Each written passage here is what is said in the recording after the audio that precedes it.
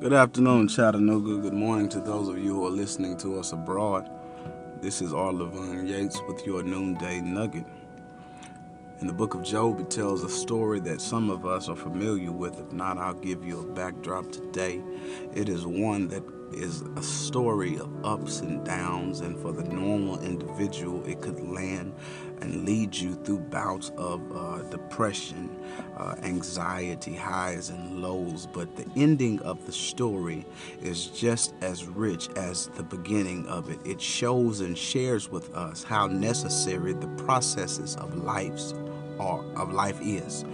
I understand and believe that everyone has their own set of circumstances that they are dealing with, but it does not change the God whom we serve, the God who you look to, the God who has the answers. The Bible says that in the land of Uz was a man named Job, and on the earth there was none righteous like him. He was so righteous that Satan thought that he could make a name for himself if he was able to flip him to the other side. And God allowed Satan this ability and this privilege to try Job because God knew Job and he knew his character. And the Bible says that Job was tested and he lost everything, not from a figurative standpoint, but literally everything: his houses, his cars, his land, his cattle, but even more so, he lost his children.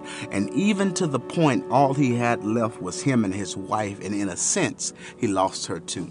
It says that she told him, "You ought to just curse God, and so we can go on and die." And this spoke volumes to Job because it showed him where he stood with his wife, who was dealing with the same set of circumstantial grief.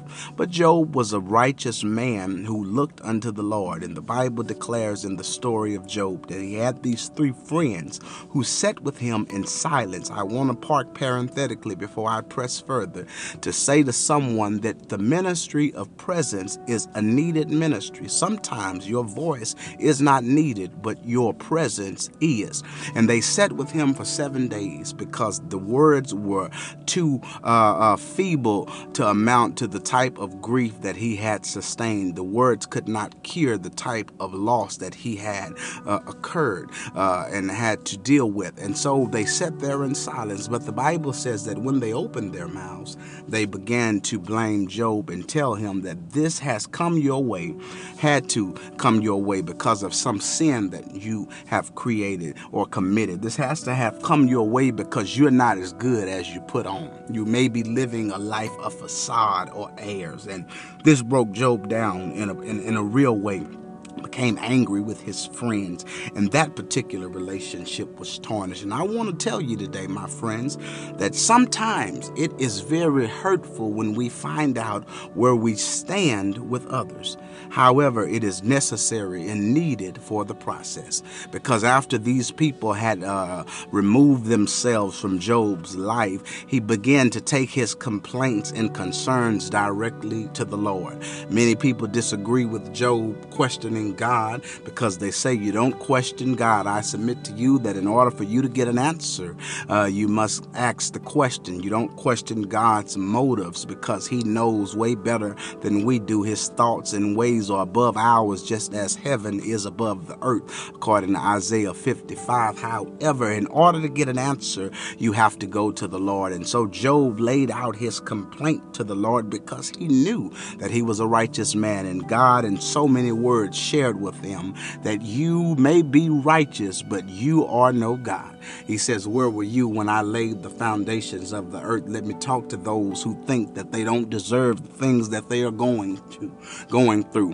The only thing that we deserve in life is to die and go to hell, but we have a gracious God whose mercies are new every morning. And don't ever forget that none of us were there when he laid the foundations of the earth. And in Job chapter 40, Job recognized the errors of his ways, and Eugene Peterson's Message Bible says that the words escape me, God.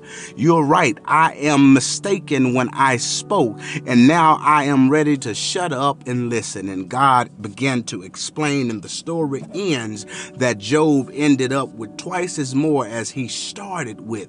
But the pathway that took him there was he had to find out where he stood with everyone else. I would submit to you, sometimes time God has to get us to a place where it's just us and him so we can really know who is for us. Romans 8:31 says, if God is for us, then who can be against us? That means nobody can be against you. Even the weapons that may form, according to Isaiah 54:17, they will not prosper. Job was given double for his trouble. He was giving a double blessing because he was able to withstand the test and draw back to the Lord. James 4:7 says, if you resist the devil, he will flee unto you. He will flee from you. And if you draw near unto God, he'll draw near unto you. But the first step is you got to get rid of all of the distractions that are around you. Let us lay aside every weight, the Hebrew writer says in chapter 12, that so easily besets us, and look unto Jesus, who is the author and the perfecter of our faith. Be blessed, and remember, you're on the mind of God.